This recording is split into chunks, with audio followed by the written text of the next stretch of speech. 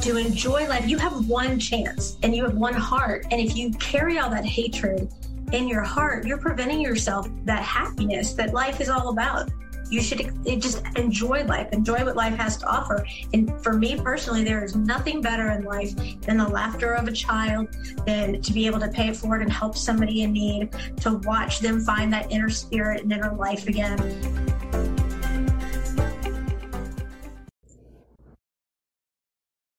Good afternoon, and thank you for tuning in to another episode of A Contagious Smile. I have this beautiful young lady with me today. Her name is Jacquie. Unfortunately, because we're doing audio only, you don't get to see this woman is actually very pretty. I appreciate so much you finding time to work us in with your schedule, Jacquie. Thank you so much for being here. Oh, it's my pleasure. Jacquie is a survivor, to say the least. Do you want to go and tell us a little bit about your story to start us off? Yeah, no, absolutely. It's interesting because you thank you for the compliment about how I look, but for most of my life I grew up feeling so ugly and awful and with such bad abusive brain chatter, you call it, which I'll get into later. But I was the third of four children, and my mother was bipolar, and she was suicidal. And when I was 4 years old, she tried to commit suicide, her first big attempt, with all my sisters in the house. And so it was very traumatic. The ambulance came and they carted her out, and I got picked up by a neighbor. And the neighbor said to me, the neighbor whispered to another neighbor, "How could a mother leave her children like that?" Do you remember this? Oh, yeah. That's what I remember. At 4, I remember that shame. Instantly, I remember that shame. I remember being held by that woman, not liking her. My body just instantly, it just felt it. And knowing that my mother had done something wrong. Right. And that there was, something to be ashamed of. And that's how I started, right? And then as I got older, I was sexually abused when I was 5 or 6, and again, it didn't feel like it wasn't awful because I was so young. I didn't understand, but the shame of how I reacted afterwards. In other words, I completely forgot it, and but I started acting out sexually as a small child. So I grew up with a lot of shame, right? And then I started overeating. That was how I shoved down that shame, which then created even more shame. And I was never good enough and never thin enough and never, my sisters were always better than me in my mind. And so I started to develop this abusive brain chatter, which was, you're not as pretty as your sisters. And my mother, my mother was very vain, and she really wanted me to look good, and I was a tomboy, and so she sent me to charm school. She sent me to diet doctors, Weight Watchers. She was doing it all for what she thought was the good of me, but not realizing that what she was doing is she was feeding my bully, right? And she obviously had a bully if she was going to kill herself. So I kind of took on her bully, right? And it just kind of framed who I was. It was somebody who, one, couldn't speak up for herself because her mother would kill herself, in my mind. This was my mind. I had to be good. I had to be invisible. And I couldn't speak up for myself. So I went through a life of shame and self-bullying, self-abuse. And I would do things like act out, when I got older, act out sexually, and then act out with food. So, just binge, and then diet, and then, it was really a very painful life. I had to just keep that all down.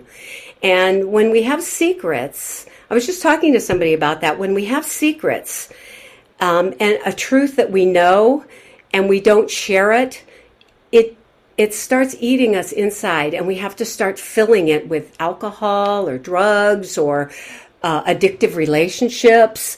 And that's what happened to me. I became, I thought I was not good enough for a man. That was my mother's goal for me, was to get married. That's why she wanted me to look beautiful and go to charm school and sit right and have my nails done and look pretty and all of those things, because I was nothing, in her mind, I was nothing without a man, and she had to get me ready to have a man in my life. So, of course, I took the first man that I could find hostage, right?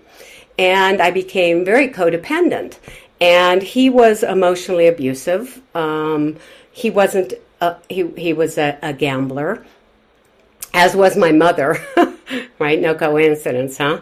And so I continued on with, I'm not good enough. This is the best I can get. Thank God this guy loves me. Mm-hmm. And like weeks after we got married, he started cheating on me. I found out he'd been cheating on me, but can I really do any better than this? So maybe I have to just kind of accept this.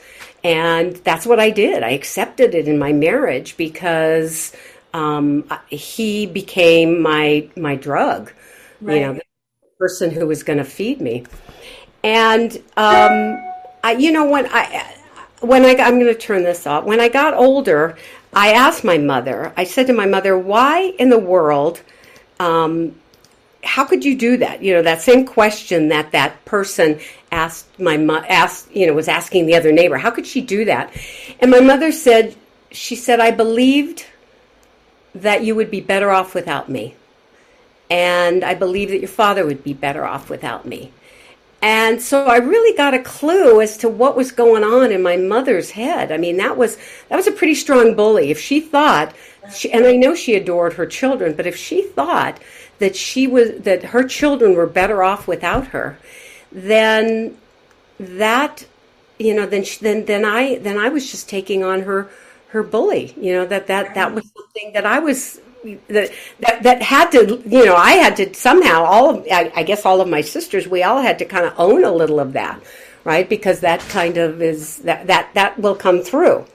So anyway, so I was married, and again, my husband would cheat and would gamble and would lie and, things like that. And I really knew that he didn't, I felt like he didn't love me because I couldn't make him be the husband I wanted. Right. Exactly. He had his own demons, and my job was to fix his demons so that he would fix my demons. And when I think back to that, I think how painful that was, that time in my life. There was just nobody in this shell of a woman. And it took me, we got a divorce, and as soon as we got a divorce, I think I got a little bit of strength again, but then I got fearful again, and I pulled him back in. And I know that there's probably a lot of people here who have been emotionally abused and wonder why they keep going back for more, or been physically abused and wonder why they keep going back for more. And at the time, it made sense to me emotionally, like I needed this person, because there was nothing. There was a shell of a person inside. I had grown up completely shut off from who I was. And so I remarried him. And at one point I was in therapy, and I remember the therapist saying, "I don't think you're ever going to be able to leave him." And it was like, why would a therapist tell you that? I know. And because I guess I felt I was so addicted. And I decided no. One day, it was time. I mean, I was in a 12-step program, and I really highly suggest that. I mean, I can't share enough how I think the 12 steps is a wonderful program. And I started to learn about who I was, and I started to let go of that childhood pain. And as I started to let go of that childhood pain, I realized I didn't want to allow any more pain into my life. I started the valve. I opened up that little valve, and I was letting it out. Mm-hmm. And so we got a divorce, and it took me about, oh God, even after he left, I was still broken. I was broken for about 12 years, I'd have to say. I was still obsessed with him, obsessed with what he was doing in his life, obsessed with the fact that he wasn't paying child support, obsessed with the fact that I didn't feel like I was strong enough to be a single mother and support my children. And, you know, I just, it's not like I left him and I stepped into me. I left him and there was a hole. There was a hole. And so at one point I just woke up and I said, no, I'm not living this way anymore. This is something I've given up, and half my life is over. Do I want to live the other half of my life like my first half? And I knew that if that was the case, then I had to leave my emotional abuser. And my emotional abuser was me, because my emotional abuser was telling me that I wasn't smart enough to make money at work. I couldn't support my children. I'm a terrible mother.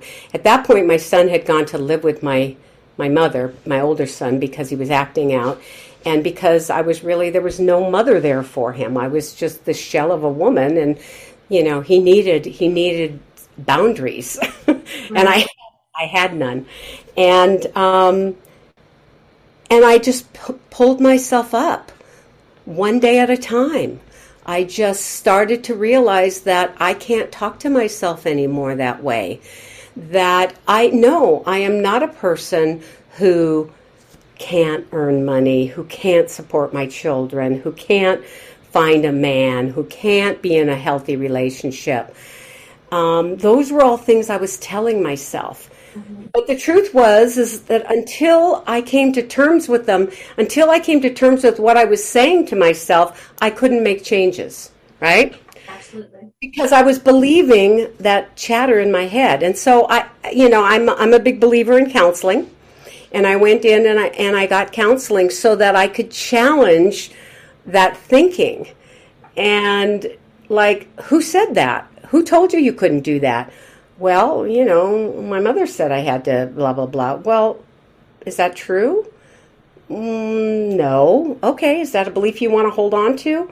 Well, no. Well, so what's your new belief going to be? And so that's the kind of thinking that I did. Mm-hmm. That's the kind of work that I did. And I just have to share, I'm 69 years old. No, you're not. Yeah. Yes, I am. No way. I would have never, ever, ever, ever guessed it. Right. So this was when I was in my 40s. I wasted 40 years of my life with this belief that I wasn't good enough, with this belief that I'd done something wrong, with this belief, the shame of why was I acting out sexually? What was wrong with me? Why am I eating? Why can't I stop eating? What's wrong with me? All of these things. How could I live with somebody that long? What was wrong with me? What was wrong with me that I allowed that behavior? What's wrong with, I remember talking to somebody and I said, this was when I was married, and I said, my husband didn't come home and he lied to me, and I feel like such a fool. I feel so foolish. I feel embarrassed. And she said, wait a minute, he lied to you, he didn't come home, and you feel like a fool? Right. What's wrong with this picture here? You know, it's this, you've got this glass, you've got this pair of glasses tuned in on you, on all the negative. You know, how about if we just turn that whole thinking around? Right. And that's what I had to do. And when I started dating again, I actually went to a therapist, and I do this in my relationship coaching. I check in with what are the flags. Like, is this person abusive? Is this person emotionally available? Mm-hmm. And because I still didn't know what constituted emotionally available. I had lived with so emotionally unavailable for so many years with my mother, with my husband. I just lived with people who were in their addiction and unavailable.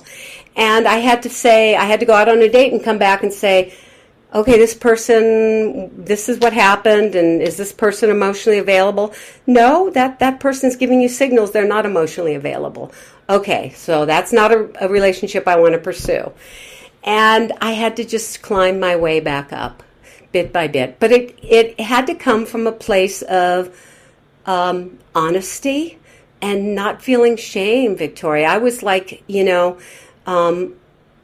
as long as I stayed in shame, as long as I listened to that voice in my head was going to protect me from ever getting hurt again, because it knew how badly battered I was. So it's going to tell me, you're not good enough to get somebody, you're not smart enough, you're not this. It's going to tell me that so I don't go out there and take chances. Mm-hmm. So the key to it is this abusive brain chatter. That, to me, this is one of the keys to it. This is how I work with my clients.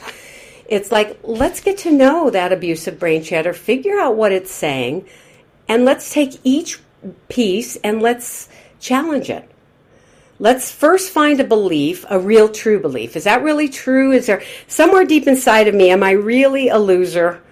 Is that really a truth? Well, no, that's not the voice I want to talk to me. The voice that I want to talk to me says, you're beautiful, you're a loving human being. It's a spiritual voice. I will share with you, I'm very spiritual. That was the way I found my way out, because the voices that I heard were, you're not good enough, all of that. Even my husband was, I felt like, what kind of a bad person must I be to live with this kind of behavior? Right. So, that's what I had to do. I had to first become aware that this was going on, that I was emotionally abusing myself. Emotional abuse is gaslighting, talking about your weight, commenting on your looks, isolating you, making you isolate. Well, sitting in my house eating boxes of cereal was isolating. Gaslighting me anytime I thought I had any chance of doing anything in my life. Telling me I was fat and ugly and no one's going to love me. Those were signs of abuser. And I just decided it's time to leave both abusers, my marriage and my own abuser. So that's the work I've done. And now at 69, I mean, I love myself. I've created just from that day on, I created a life for myself that was about stepping into who I wanted to be.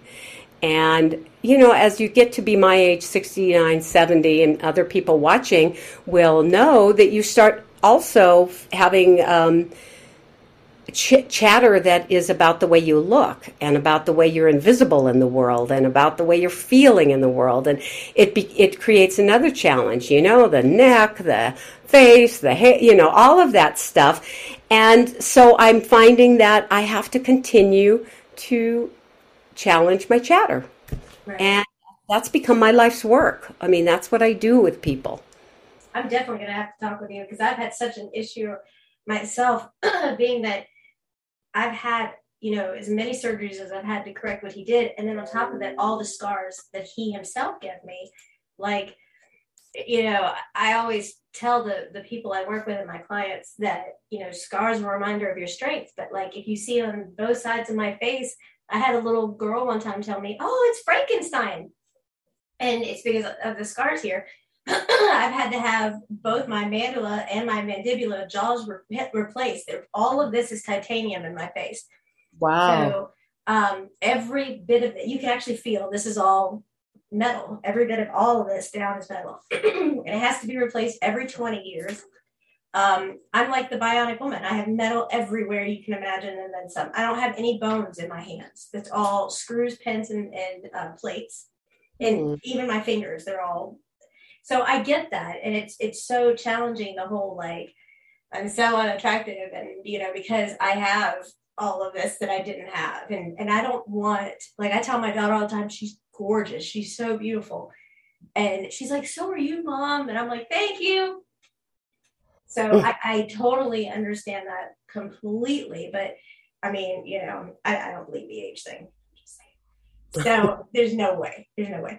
Tell me what your ABCs are. I am so interested in this, what your ABC is.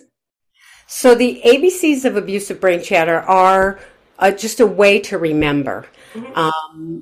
That one, be aware. of what you're saying to yourself. So when your daughter says, "Oh, Mama, you're so beautiful," and your voice says, "No, you're not." That's right. At that moment, you go, "Oh, there's that chatter," right? So be aware that that's the chatter, and be aware of signs of emotional abuse. Emotional abuse, again, commenting on the way you look, bullying, all of those things. So was that comment that you said to yourself emotional abuse? Right? Right. Oh, no. I don't make the comments out loud, especially, I don't say it in front of my daughter or whatever, But inside your head, right. That's emotional abuse. So you say, okay, I'm emotionally abusing myself. B, so that's aware. B is to believe. And that's where you take your spiritual journey. That's where you go inside of yourself and you need to find that loving voice. And I take people, in my spiritual coaching, I take them on a spiritual journey to find that voice. Because you have to be able to combat that. When that voice comes up and says, "Oh, no, you're not pretty," you have to be able to combat it and say, yeah, I'm a beautiful soul. I remember hearing that. That's the voice I want to listen to. Whatever your spirit guide is, God, higher power, Jesus, whatever it is. Okay? So that's the second one, believe. And the third one is then challenge your core beliefs. Because core beliefs are what we get fed as a child. So, for example, when you're in an abusive relationship or when you're with parents who are emotionally unavailable or possibly abusive, alcoholic, whatever. Narcissistic, that's a huge one. When you're in those kinds of relationships, you're going to be hearing, "I'm not good enough, I'm not as good as them, there's no room for me, there's no space for me." I was asthmatic till I was 42, right? No surprise. I couldn't breathe. Severely asthmatic. I could not breathe because I didn't want to take up any space, so I had to keep my breathing shallow. So those were things that I was fed as a child. So as an adult now, you can challenge them. You can say, am I really not pretty? Is that true? Who told me that? Where am I getting that thought? And you can say, I don't need that. Thank you. Again, I'm making it sound easy, but there's work that has to be done in between. You have to be able to listen to the voice first and let it talk and then challenge it. So you let it talk and you let it say, "You're ugly, you're awful." There's a process I do with voice dialogue.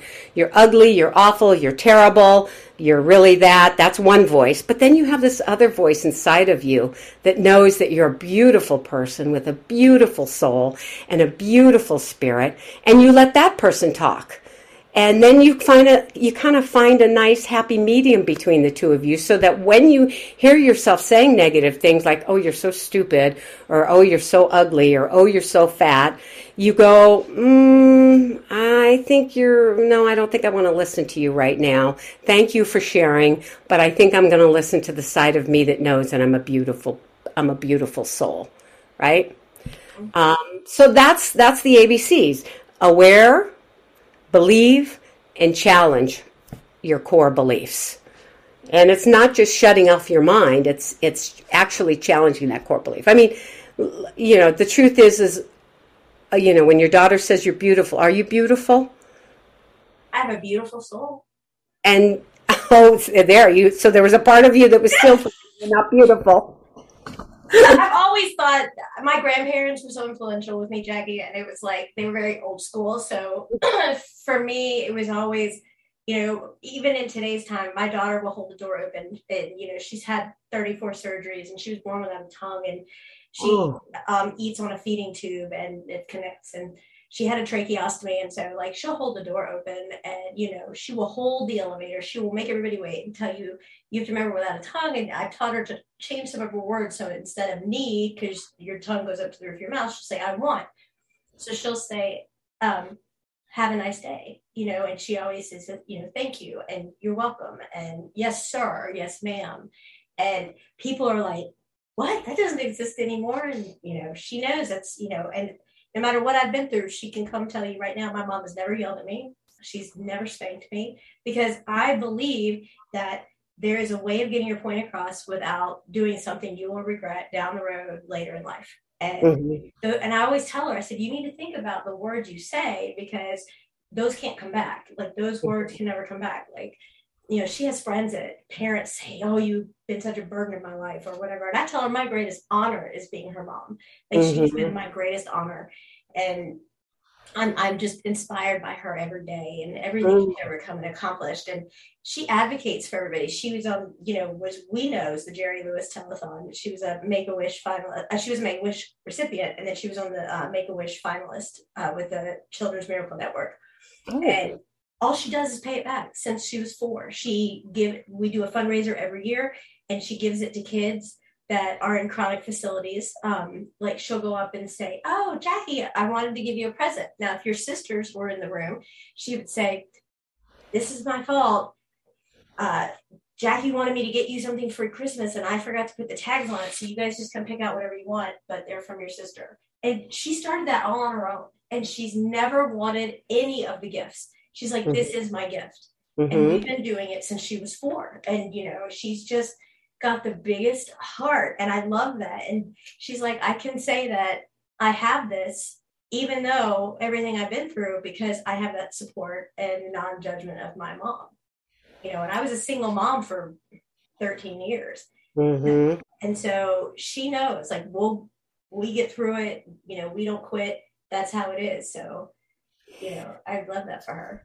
So, but that doesn't answer the question about why, you know, about your beauty, about owning your beauty. I mean, that's the most beautiful thing my mother could have done for me would be to have owned her beauty. I mean, she took me to a plastic surgeon to have my thighs cut off when I was 15. Yeah. So, you know, imagine if she had said to me, doesn't matter how, you know, you're beautiful. You're a beautiful soul. You're beautiful.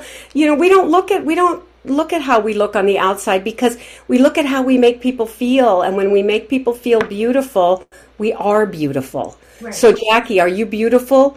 Yes, I am beautiful. Right? And so I say the same thing to you, Victoria. Are you beautiful? Yes, Jacquie, I'm beautiful. I'm beautiful.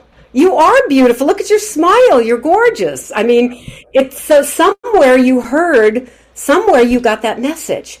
And that's the kind of work that we have to do. Where did you get that message? Growing up with a non-diagnosed narcissistic family, and I was the black sheep. And then my ex was incredibly abusive. But from day one, I told her she won't get that mom. She deserves better. She's fought for me to be here, and she won't get that. And that's what snapped me back. And I tell her we always have to pay it forward at least once a day. That's our go-to thing. No deviating from it. So. Right. And we have to love who we are. So, Mommy, you're beautiful. Yes, I am. Thank you. Thank you. That's the kind of dialogue that's the chatter. Because no matter what you say, you're saying to your daughter, right. She knows. She's living with you. She knows that look in your face. She knows something's wrong, that your mom doesn't really think she's beautiful. But imagine if Mom said it's okay to be beautiful. You know? It's okay to like yourself. Obviously, growing up with a narcissist, and you know this, the narcissist, you can't be any more beautiful than a narcissist. They consume all the oxygen in the room, right? It's all about them. It's all about them. You can't shine. Right, absolutely not. Right, but you've stepped out of that, and that's the kind of work that we have to do that I do with clients, is to help them step out of that. You don't want to be your own abuser anymore, so you step out of that role now. I'm not going to abuse myself, so I'm not going to allow my chatter to bully me anymore.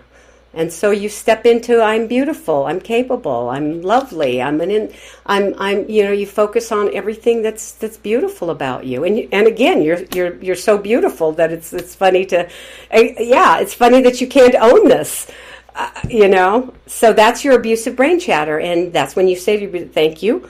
You find out why it's saying it. There's a reason it's telling you you're not beautiful. Something is, I don't know what the reason is. I mean, that's something you have to do, but there's some reason it's not allowing you to let go of that chatter, and that's what you have to get in touch with. I think when you grow up in that situation, it's kind of the same thing when you're in an abusive situation, like with your spouse, your ex-spouse, and you hear it every single day.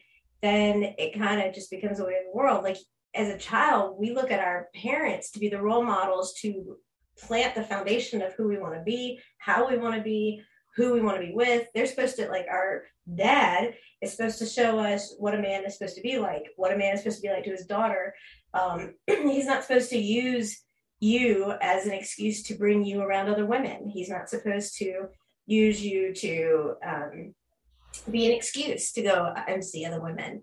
And so I had who I didn't want to be from them, and everything, and then some I wanted to be from my grandparents. And it was just so different. And I was never good enough. I was definitely the black sheep. I was never good enough. I never had a relationship with my mother. And nothing I ever did was good enough. Didn't matter. And so that stayed the whole time. And then when I went through what I went through, it was, well, you stayed, you deserved it. And then, you know, you deserved everything he ever gave you. And like, I was really excited once, and I said, I made it. Today was my 3-year anniversary of my rebirth, of getting away. And I call him my sperm donor, no offense to anyone who gets offended by that word. And he says, well, why don't you go put your hand in the door and slam it so you don't forget what any of that felt like. Like that was a common thing that I would get, like, go slam your hand in the door, or, you know, why don't you go, you know, bash your head so you remember what that was like. You know, it was just, I couldn't fathom saying something like that to my child. There is no way those words could come out of my mouth to my child. It just couldn't happen. Right. And yet we let them come out of our mouth to our inner child. Right. We let them come out to our inner child because our inner child believes, you know, and hasn't challenged that core belief. So it's work to be done. It's like again, I say to myself, I didn't leave that horrible marriage and live half of my life to be my own bully. So I have to do the work. And there's wonderful things people can do. I mean, you know, and again, I'm making it sound simplistic. And I don't want anybody listening to think this is simplistic. Right. It's not just a matter of leave your abuser, leave your own self-abuser. Right, it's not that. It's work. I mean, you know, I had to, there's a thing called a binding agreement, where we have an agreement with our parents or with somebody. And the agreement is, like for me, I will be good and invisible and you won't kill yourself, Mom, right? So that was the agreement I had with my mom.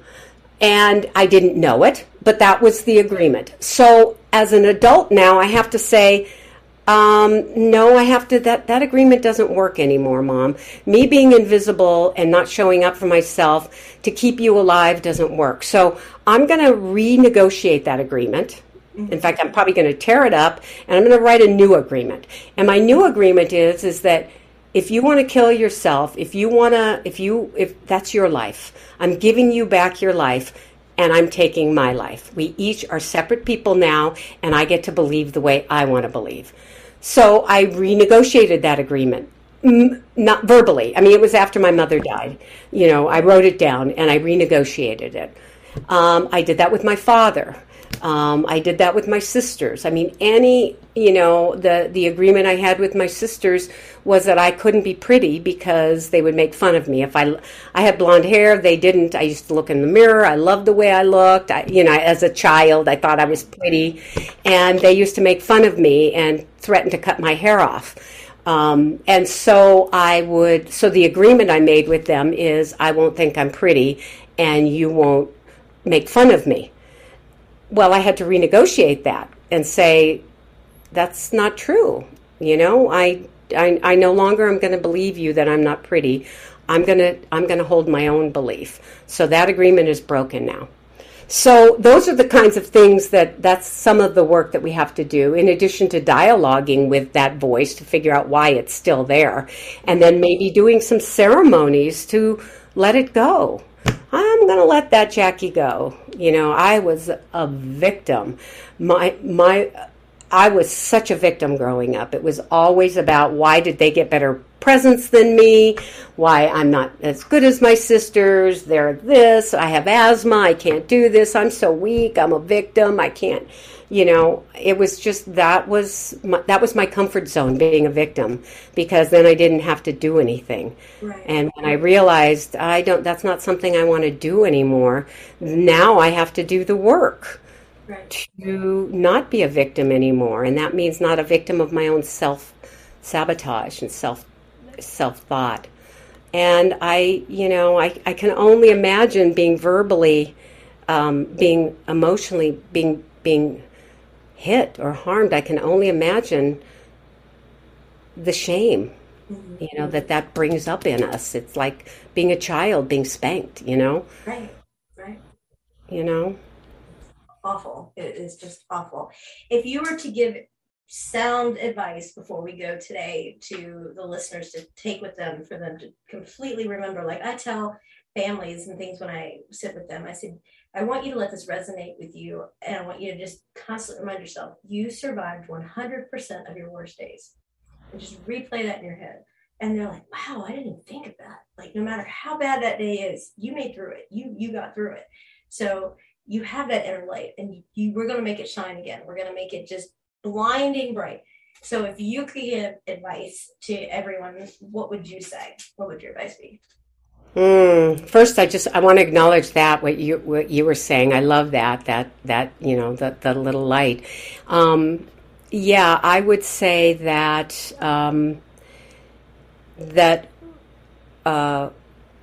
look at how your light. Look at how the first half of your life is, and say to yourself, do you want to go on the second half that way? Do you want to live tomorrow like you lived yesterday? And if the answer is no, then get help, get support, get to a 12-step meeting, get to a therapist, and learn to let go of that abusive brain chatter.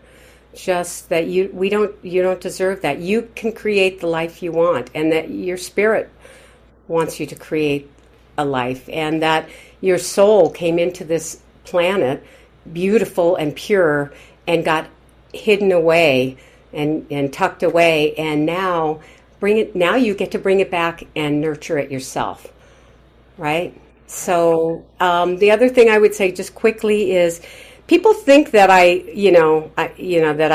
live my life, that life is so easy for me. I make it look easy. My life is happy, joyous, and free. It isn't easy. I get up and I journal and I write. And when I'm depressed, I take a bath and I meditate. And I do the work every single day to get up and make every single day a day that I want to live. So I just want to say that to people. It's work. It's not easy. So don't beat yourself up again because you're not doing it. It's not easy work. Right. Just baby steps.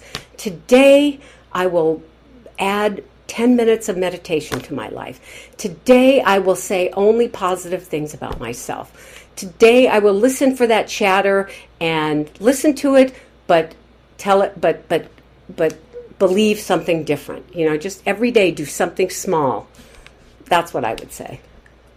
Now, Ms. Jacquie, tell everybody how they can get in touch with you.